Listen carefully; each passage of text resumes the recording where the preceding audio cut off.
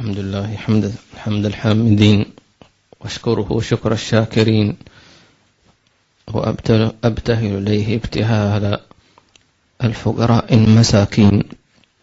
أحمده سبحانه وتعالى كما يليق به من إله كريم، من جواد عظيم، وأثني عليه الثناء الحسن، وأسأله حسن العطاء والفضل وحسن الختام.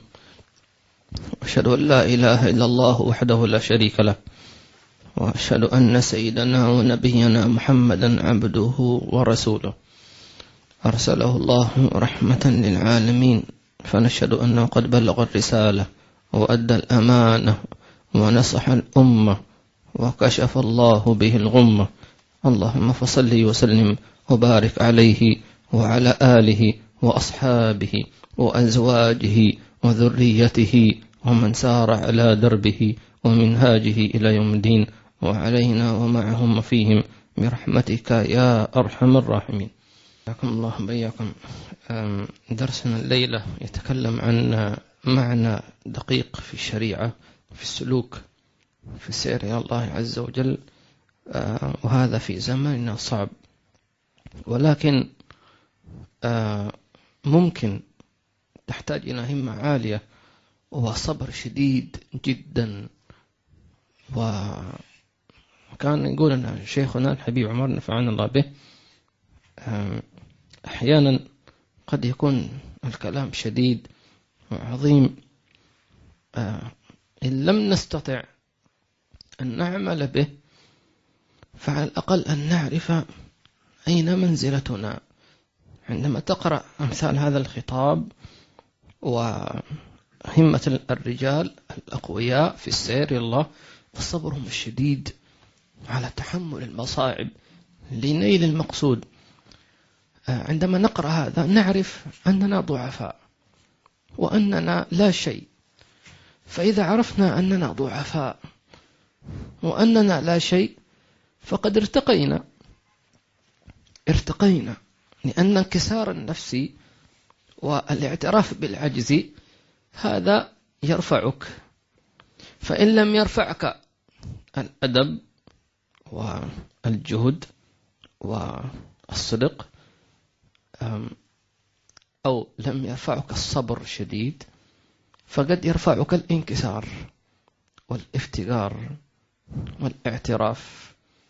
فهي كل شيء يرفعك، فشخص يرفعه الصبر، وآخر يرفعه الصدق، وآخر يرفعه الجهد، وآخر يرفعه الانكسار. أنا ما أقدر، أنا فقير، أنا مسكين، فكل مرفوع بإذن الله تبارك وتعالى. تنوعت المرفوعات والرافع واحد وهو الله. إذا رفعك خلاص بأي خلق فيك، مفهوم؟ إذا فهمتم سندخل في موضوعنا اليوم الذي يسمى الورع إن شاء الله تعالى. الله يثبتنا وإياكم. بسم الله الرحمن الرحيم، وصلى الله على سيدنا محمد وعلى آله وصحبه وسلم. من كتاب منهاج العابدين للإمام أبي حامد الغزالي رضي الله تعالى عنه ورحمه الله تعالى ونفعنا به وبكم في الدارين، إلى أن قال: فإن قلت فكأن الورع يخالف الشرع وحكمه، فاعلم أن الشرع موضوع على اليسر والسماحة، ولذلك قال رسول الله صلى الله عليه وآله وسلم: بعثت بالحنيفية السمحة. والورع موضوع على التشديد والاحتياط، كما قيل: الأمر على المتقي أضيق من عقد 90. ثم الورع من الشرع أيضا، وكلاهما في الأصل واحد، ولكن للشرع حكمان: حكم الجواز وحكم الأفضل الأحوط. فالجائز يقال له حكم الشرع، والأفضل الأحوط يقال له حكم الورع، فهما مع تميزهما واحد في الأصل، فافهم ذلك راشدا. آمين. كلام دقيق جدا، وهذا يحتاج إلى قليل من الفهم وحضور أذهانكم إن شاء الله تعالى. في عندنا في الإسلام لا شك في عندنا حكم الشريعة وهي واسعة جدا، وهي الحنيفية السمحة. وعندنا دائرة الحلال ودائرة الحرام. طيب، المسلم في عندنا المؤمن، في عندنا المتقي. طيب، المسلم بشكل عام يعني يعمل في حدود لا يقترب من الحرام فقط، يعني ممكن يعمل المباحات والمكروهات وخلاف الأفضل، بحكم يقول إذا هذا حرام أنا ما أعمل حرام. طيب، فهذا نعم الشريعة واسعة تشمله هذا، لكن لا يسمى هذا متقي ولا يسمى هذا مؤمن. أنت مسلم نعم. طيب، المؤمن أضيق قليلا. المؤمن يبتعد عن المكروهات. المكروه مش حرام، طيب، ولكن الله يكرهه، ولكن لا يكتب علينا إثما لأن الله رحيم بنا. فعندما يقال هذا الشيء مكروه يعني الله يكره هذا الشيء. طيب، المفترض المؤمن ما دام الله ورسوله يكرهان هذا القول أو هذا العمل أو هذا الشيء، أنا ليش أنا أعمله؟ هذا ينافي أنني أحب الله ورسوله، صح ولا لا؟ لكن إذا عملته هو مش حرام، لكن الله لا يحبه. طيب، فهذا المؤمن. المتقي أضيق، فهو طبعا الحرام الجميع يبتعد عنه، والمكروه قلنا المؤمن يبتعد عنه، وكذلك المتقي اللي هو الورع، فيبتعد عن المكروه وعن المباح الذي يؤديه إلى المكروه. مفهوم؟ مش الذي يؤديه إلى الحرام. مفهوم؟ فالمتقي الورع هو الذي يبتعد عن المكروه ويبتعد عما يقربه أو يوقعه في المكروه. إذن صارت أضيق. لكن شريعة الإسلام تسع المسلم. فهمتم؟ قال فلذلك للشرع حكمان: حكم الجواز وحكم الورع. طيب، وغالبا الذي يقول أنا أفعل أي شيء إلا الحرام، حد الله بينه وبين الحرام كما يقول، غالبا من يفعل هذا سيقع في الحرام، لأن النبي صلى الله عليه وسلم قال: ومن حام حول الحمى يوشك أن يقع فيه. لا بد تقع فيك. ماذا؟ لأنك أنت اقتربت منه. ولذلك النبي الله عز وجل يقول: ولا تقربوا الزنا. لم يقل ولا تزنوا. ممنوع الاقتراب، لأن هذا طريق شديد السقوط والعياذ بالله تبارك وتعالى. فلذلك المؤمن المسلم المؤمن المتقي كلما ارتفعت ضاقت الحلقة، لأنه يعني يكون يبتعد عن ما يبعده أو يشغله.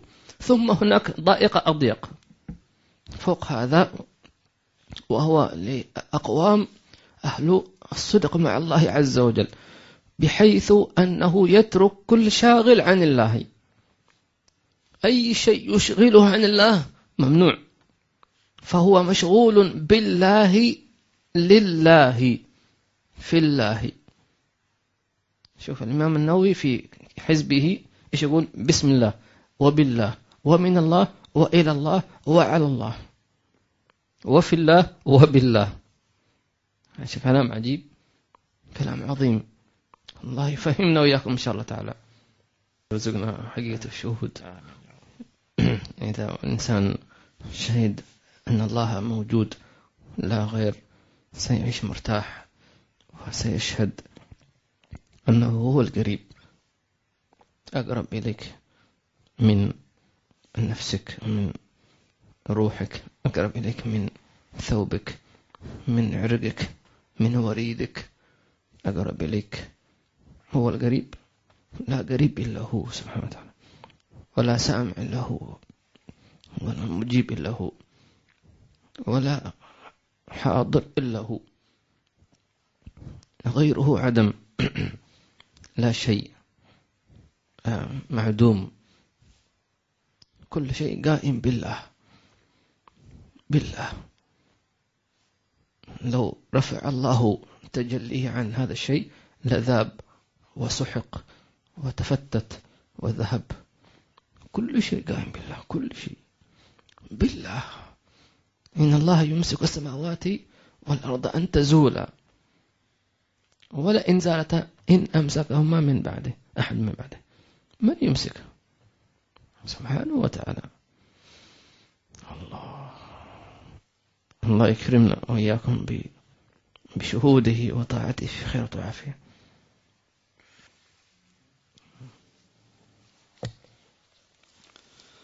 فإن قلت إذا جاز البحث والاستقصاء عن كل شيء فسد علينا ما نأخذه في هذا الزمان، وتعذر الأمر بمرة على صاحب الورع، إذ لا بد له من بلاغ يبلغه إلى الطاعة.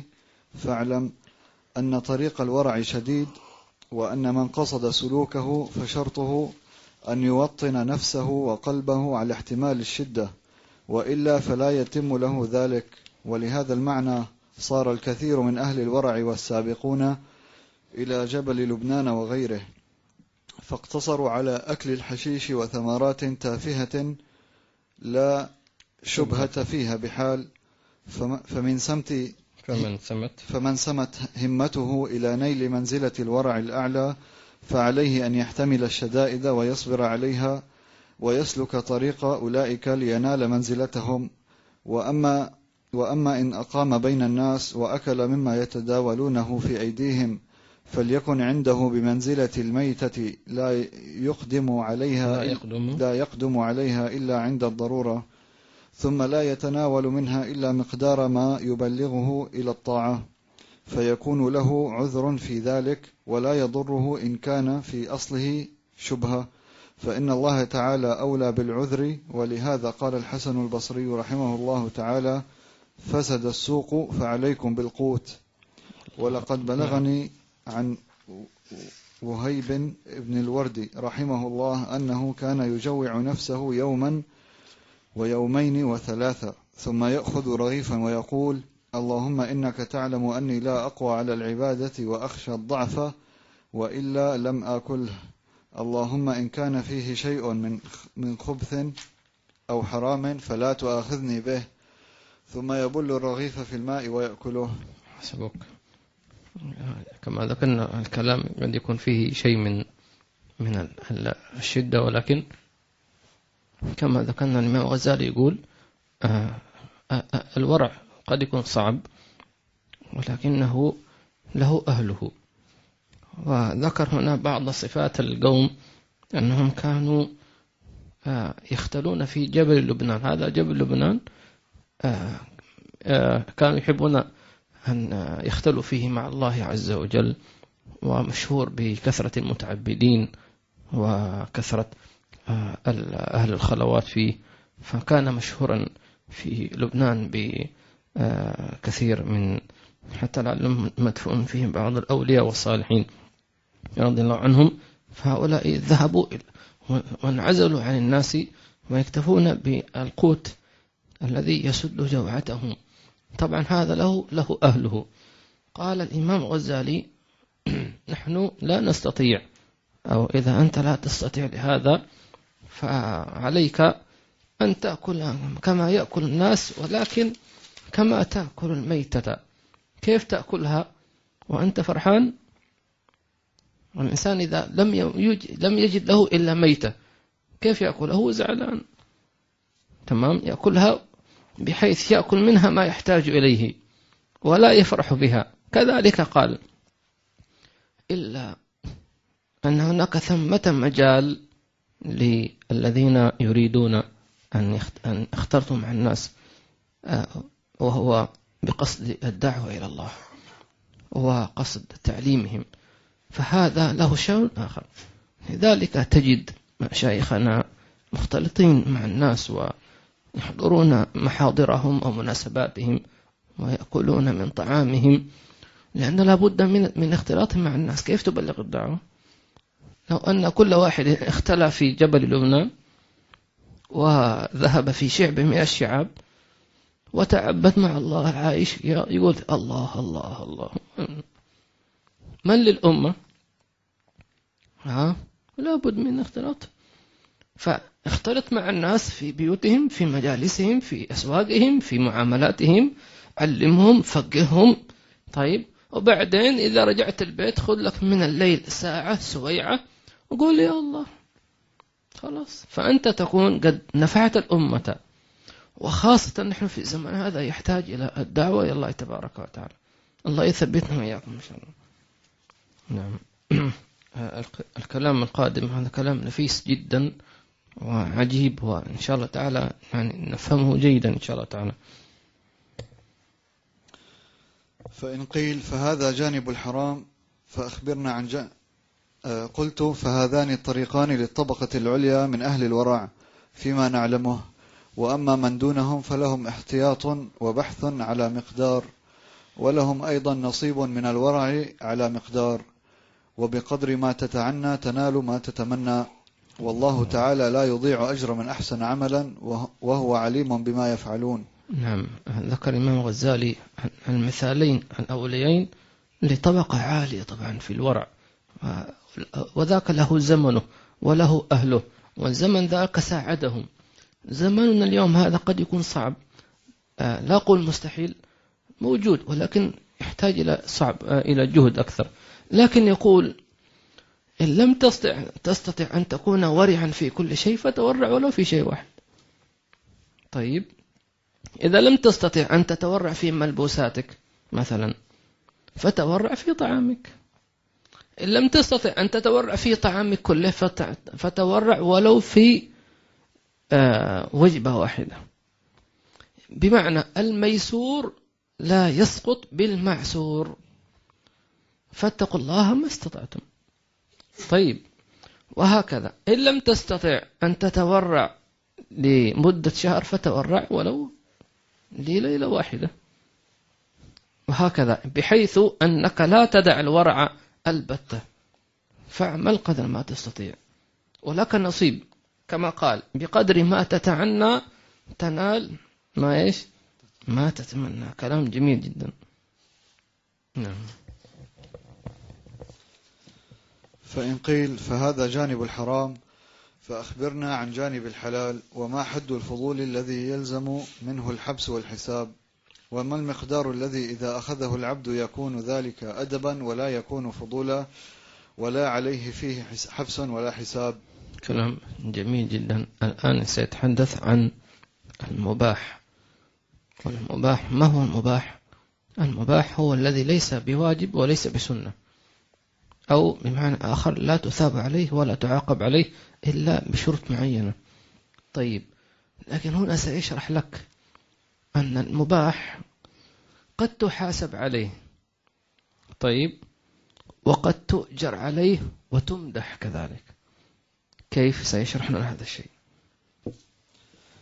يقال له فاعلم أن أحوال المباح في الجملة 3 أقسام: أحدها أن يأخذه العبد مفاخرا مكاثرا مباهيا مرائيا، فيكون الأخذ منه فعلا منكرا يستوجب على ظاهر فعله الحبس والحساب واللوم والتعيير، وهو منكر وشر يستوجب على باطن فعله، وهو التكاثر والتفاخر عذاب النار، وذلك القصد منه معصية وذنب، لقوله تعالى: أنما الحياة الدنيا لعب ولهو وزينة وتفاخر، وإلى قوله: وفي الآخرة عذاب شديد. وقال النبي صلى الله عليه وآله وسلم: من طلب الدنيا حلالا مباهيا مكاثرا مفاخرا مرائيا لقي الله تعالى وهو عليه غضبان، فالوعيد على قصده ذلك بقلبه. الله، كلام جميل ورائع، جزا الله خير الإمام الغزالي. أول نوع من أنواع المباحات قلنا المباح ليس بواجب ولا سنة ولا مكروه ولا حرام. طيب، مباح يعني لا تثاب عليه ولا تعاقب عليه. لكن هنا يقول في نوع إن أنت عملته بقصد معين صار حراما وتعاقب على قصدك. قال: إن كنت أخذت هذا المباح للتكاثر للتفاخر للاستعلاء، فأنت تعاقب على قصدك لا على المباح. مفهوم؟ مثال ذلك يريد أن يشتري ثوبا، حرام؟ لا. واجب؟ لا. مباح، ما في مشكلة. لكن اشترى نوع معين، ماركة معينة، براندنج معين. ليش؟ من أجل أن يظهر أمام الناس أنه أنا عندي فلوس، أنا أقدر أشتري ماركات عالمية. هو لا يحتاج، هو اشترى لا لقصد أنه يحتاج، وإنما لقصد أن إيش؟ أن يفاخر. معنى أنا أريد أن أذلك، أنت ما تقدر، أنت يلا حيلا تبع تشاينا وتبع تايوان وإنديا، مع احترامي. طيب أنا أقدر أستطيع من ماركات عالمية وكذا. فهذا قصد سيء يدل على أن القلب فيه كبر، فهو يعاقب لا لكونه لبس هذه الماركة، مش حرام، وإنما للقصد الكبر. مفهوم؟ إذن هنا صار المباح حراما فيحاسب عليه. مفهوم؟ تفضل. لا تنوي المكاثرة ولا المفاخرة ولا إيش؟ حب الدنيا، لأن برضو حب الدنيا مذموم. لو كان الإنسان عنده هذا الصفة السيئة، التكاثر أو التفاخر، واشترى ثوبا أو قميصا أو أي شيء لهذا الشيء، كيف الحل؟ الحل أنك إما أن تتصدق به أو أن تشتري مثله وتكسوه فقيرا. تكسوه إيش فقيرا؟ النبي صلى الله عليه وسلم قال، أخبرنا أن الإنسان يلبس خادمه مما يلبس ويطعمه مما يطعم. شوف كيف المعاملة. هذا هو العدل، هذا هو الفضل، هذا هو العز، أن تكسو خادمك بما تلبسه أنت تلبس ماركات عالمية، خليه يلبس. أنت تأكل من طعام طيب، دعه يأكل. بل النبي كان يأكل معه الخدام والعبيد، يأكلون معه من طعامه صلى الله عليه وسلم. هذا هو العز الأكبر. اللهم ارزقنا هذا العز. في خير. صلى الله عليه وسلم عظيم الأخلاق، كان يلبس الأقل ويعطي غيره الأفضل.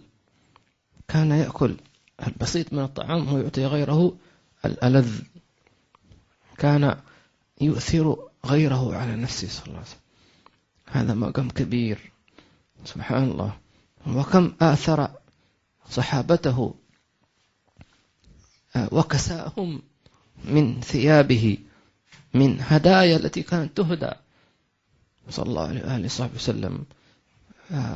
كم آثر أهله وبناته على الطعام الذي كان هو يحتاج إليه، ولكن يؤثره ويعطيها أهله.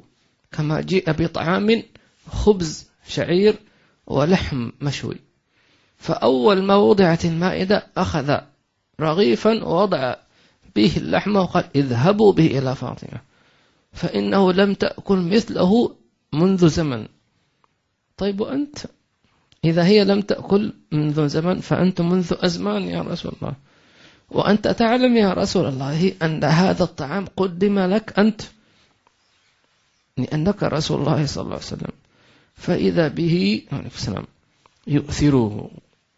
هذه النفس المحمدية.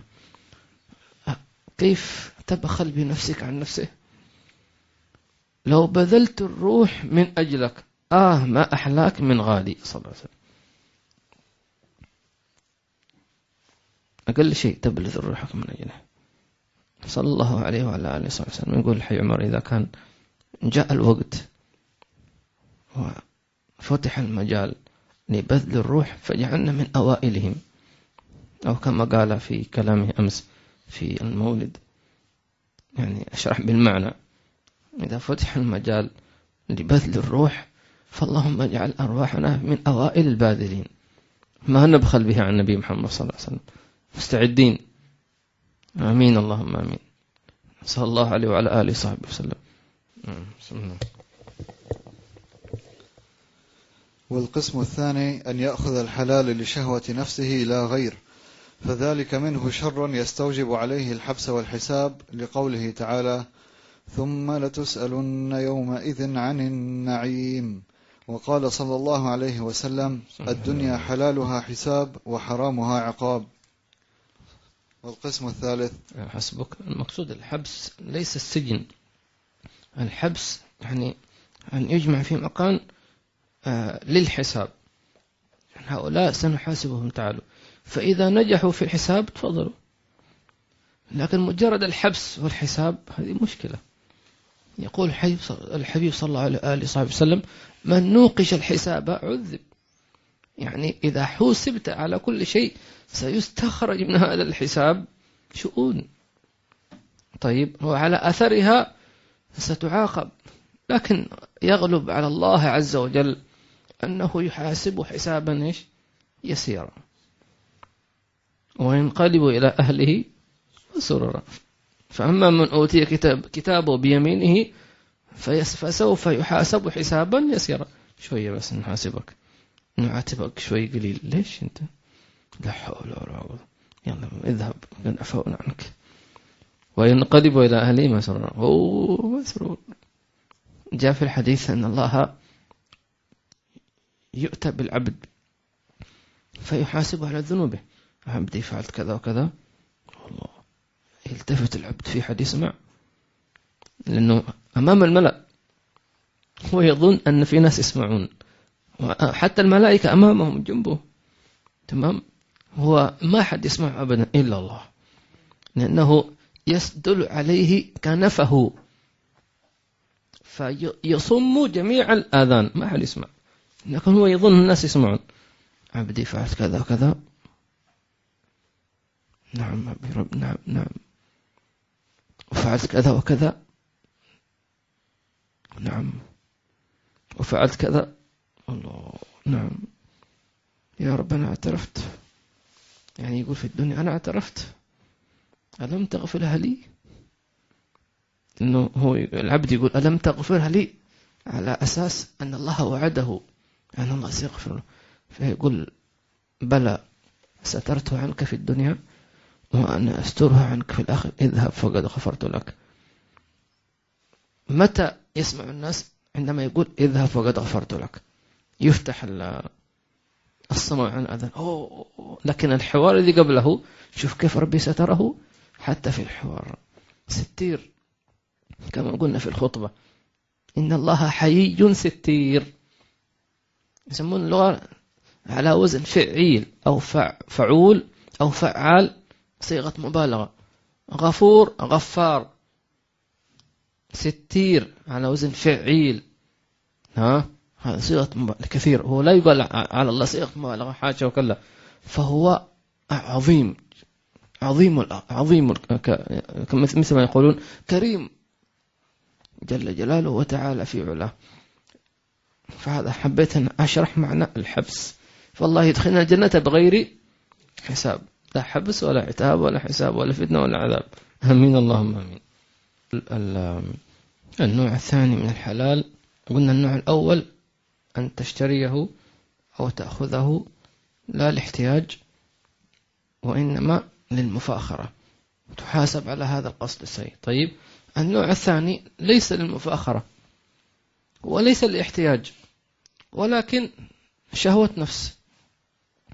طيب، هو يحب ماركة معينة، طبعا بس أنا أعطي مثال، يشتريها، يعني يقول أنا أحبها، أحب أن أكون يعني أظهر بهذا الشيء. طيب، هاي يسمون الشهوة، هي ليست حراما، ولكن الشهوة هي من النفس، والله عز وجل لا يحب أنك تلبي شهوة نفسك، لأنك ستكون عبدا لها. طيب، ويريد الله عز وجل أن تتعامل معه على مقتضى ما يحبه هو، لا أنت. إن كنت تفكر فيه، إن كنت تريده، إن كنت تطلب رضوانه، أما تطلب رضوانه ورضوان نفسك لا، لا تشرك. طيب، ورضوان من الله أكبر. طيب، فهذا النوع من الحلال أنه يشتريها لشهوة نفسه، فهو يلام على هذا. لنفسك، هذه نفسك لماذا ترضيها؟ هل هي خلقتك؟ هل هي رزقتك؟ هل هي أطعمتك؟ هل هي شافتك؟ لا. طب ليش؟ هذا يسمونه عتاب. ليش؟ طيب، مثل ما يعاتبك إنسان يقول لك أنت ليش ما تسلم علي؟ سويت لك شيء أنا؟ آذيتك تقول لا أنت ما سويت لي شيء، ما ظلمت. طيب ليش ما تسلم علي؟ ليش؟ ما تحبني؟ أنا صغير عندك؟ تقول لا أنت بس يعني. هذا يسمونه عتاب. هو لن يضربك ولن يعني يقتلك ولن يسبك، لا، بس يعني عتاب. فهل ترضى أن تعاتب؟ الله يسامحنا. طيب، هذا يسمونه النوع الثاني من أنواع الحلال. قال ثم لتسألن يومئذ عن النعيم. ما هو النعيم؟ الذي لا تحتاج إليه، لكن الشيء الذي تحتاج إليه لا تحاسب عليه. يعني مثلا أنت محتاج إلى تمرة بحيث لو لم تأكلها ربما تموت أو تمرض، فأكلتها، ما يحاسبك الله، ما يقول لك ليش أكلت تمرة. مفهوم؟ لكن يحاسبك مثلا على شيء أنت لا تحتاج إليه فقط تتلذذ به، هذا يسمونه نعيم. تعال، كيف السؤال يكون السؤال من أين اشتريته؟ فيقول من مالي. من مالك. طيب، هذا المالك من أين؟ تقول أنا موظف في المكان الفلاني. طيب، أما علمت أن لك جارا بات جائعا وأنت تشتري من مطعم 5 نجوم تدفع فاتورة 500 درهم مثلا، وأنت تعلم أن جارك أما يكفيك أن تأكل وجبة ب20 درهم مثلا؟ يكفي ولا ما يكفي؟ ستشبع ولا ما تشبع؟ ليش؟ بس لذة، شهوة. هنا يأتي الحساب ثم تسألن يومئذ عن النعيم. طيب، الله يتوب علينا. طيب، لو كان هناك نعيم ليس معنى أنك ما تأكل نعيم، لا. ما هو المخرج من ذلك؟ قلنا الأسبوع الماضي أو الذي قبله والله أعلم، أنك تطعم غيرك مما تأكل.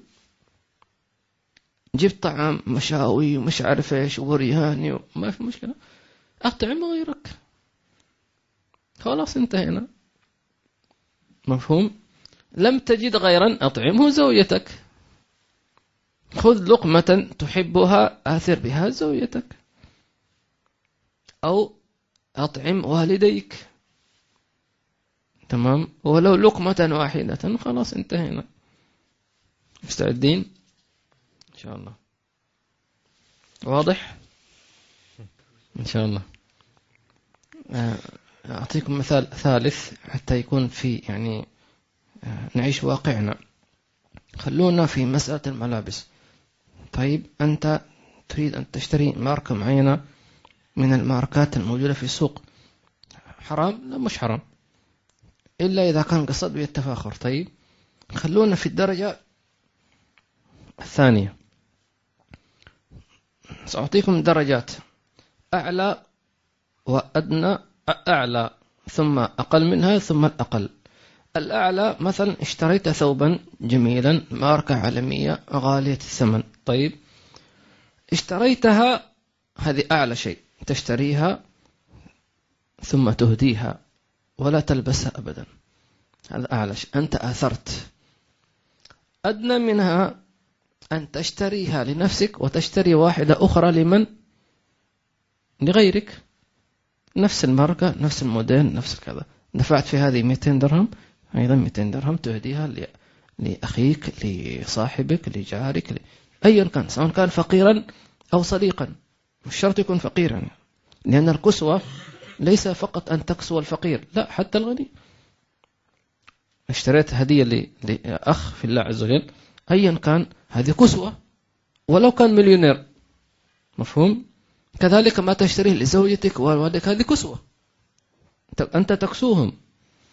المرتبة الثالثة وهي الأدنى، أن تشتري ما تحب لنفسك، ولكن إذا سئلت من أين لك هذا من فضل ربي، من الله أعطاني، هذا تمام، فهو يلبس ويشكر ربه خيره، وأما بنعمة ربك فحدث. لكن إذا سئلت من أين لك هذا من شطارتي، أنا ورثته هذا كابر عن كابر، أنا ابن ناس. طيب وأنا ابن ناس يعني ولا إيش؟ عجيب يعني الله يعني. هذا كلام حي عمر ترى مش مني أنا. يقول له في ناس وفي ناس ها، في أنا ناس كمان. حياكم الله. هذه أنا ناس من عندي زيادة من عندي عشان نكون دقيقين يعني. سيد عمر يقول في ناس وفي ناس إيش ناس. القسم الثالث والأخير. والقسم الثالث أن يأخذ من الحلال في حال العذر قدرا يستعين به على عبادة الله تعالى ويقتصر على ذلك، فذلك منه خير وحسنة وأدب، فلا حساب عليه ولا عقاب، بل يستوجب عليه الأجر والمدحة، لقوله تعالى أولئك لهم نصيب مما كسبوه. وقال صلى الله عليه وآله وسلم من طلب الدنيا حلالا استعفافا عن المسألة وتعطفا على جاره وسعيا على عياله جاء يوم القيامة ووجهه كالقمر ليلة البدر. الله أكبر. وذلك لما قصد به هذه القصود المحمودة لله سبحانه، فهذه فاعلمها.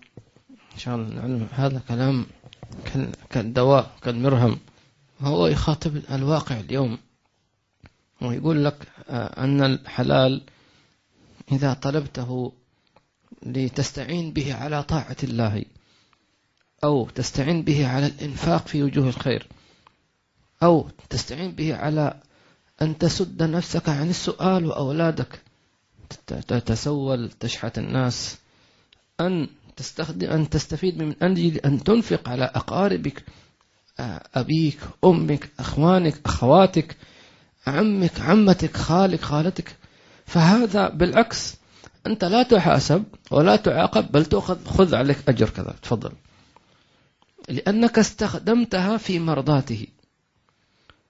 تمام. فمثلا الذي يذهب إلى العمل ويعمل في التجارة ويسافر، فإن كان من أجل أن يجمع فلوس فقط رجعنا إلى الأول التفاخر، وإن كان فقط لحبه للمال ويبخل به فرجعنا إلى الشهوة، يحب المال لذاته، هذاك يحب المال للثروات والشهرة والفقر. طيب، والثاني للبخل.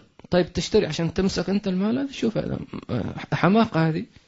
طيب، والنوع الثالث لا، هو من أجل أن يطعم أولاده، يريد أن يلبس أولاده ملابس طيبة، وزوجته يريد أن يعطي والديه، ويشتري سيارة لأبيه، ويشتري كذا كذا. تمام.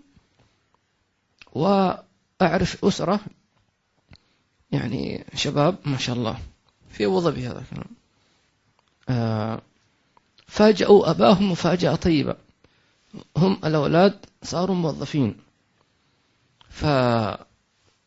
شكرا، فقالوا كل واحد منا يدفع فلوس ونشتري سيارة فخمة لأبينا، يريد أن يفرحوه. وفعلا اشتروا سيارة آخر موديل ومن آخره، وهو كان أبوهم يتمناها، لكن يقولون العين بصيرة وليد قصيرة، فهم اشتروها له، وكانت مفاجأة سارة لأبيهم. طيب، هم اشتروا السيارة الفخمة مش من أجل التفاخر، من أجل أن يفرحوا إيش أباهم. مجرد إذا فرح الأب أو الأم بأي هدية، اعلم أن الله قد رضي إيش عنك، سبحان الله. والعكس صحيح كذلك. فنرجع ونقول فمن طلب الدنيا من أجل أن يسعد زوجته وأولاده، وأن يسترهم وأن يحفظهم، وأن كذلك يعطي والديه جيرانه وأقاربه ويستعين على عياله، فنقول لا تحاسب ولا تعاقب ولا تعاتب، بل تأخذ عليه أجر. وهذا هو الأدب مع الله سبحانه وتعالى. أو يستخدم أو يستعين بالمباح على الطاعة. مثال آخر غير المال أو غير الدنيا، مثال آخر النوم. شخص مثلا إذا لم ينم جيدا يتعب في النهار، طيب لا يركز، لا يستطيع أن يؤدي أعماله جيدا. طب شو الفائدة تقيم الليل وفي النهار كسول متعب مرهق، فتذهب عملك وأنت مش مركز، تذهب إلى المدرسة أنت مش مستوعب، أثر على عملك، أثرت على معاملات الناس بحجة أنك قائم الليل. لا، هنا بالعكس أنت غلطان. أو لا يأكل إلا قليل فأدى ذلك إلى ضعفه، أو ربما يغمى عليه أو تحصل له دوخة يدوخ لأنه لم يأكل جيدا. نقول لا، فصار أكلك يعني إذا أكلته حتى تتقوى على طاعة الله ومساعدة الناس صار هذا هو الأدب. لماذا يطعمك الله من أجل هذا؟ أولا الله قال لسيدنا مريم وهزي إليك بجذع النخلة تساقط عليك رطبا جنيا حتى تستعيني به على الولادة.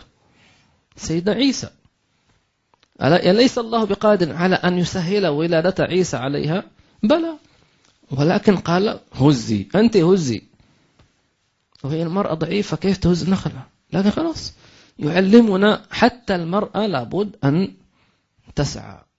إذا ما عندها رجل، ما عندها يعني زوج أو أب أو أخ، اشتغلي أنت تقية صالحة كل شيء، نعم، لكن هزي، تساقط عليك رطبا فكلي. تمام؟ فهي هزت النخلة وتأكل. فسيدنا زكريا يدخل، من أين لك؟ قالت هو من عند الله. الله ما أنزله من السماء ووضعه في فمها، هي هزت النخلة وهي تساقط عليها وهي أكلت، لكن هو من عند الله جل جلاله وتعالى شأنه. مفهوم؟ الله يفهمنا وياكم إن شاء الله. والله أعلم. جزاكم الله خير. إن شاء الله الدرس القادم بإذن الله تبارك وتعالى حيكون مهم إكمالا لكلامنا في التعامل مع الشهوات إن شاء الله تعالى.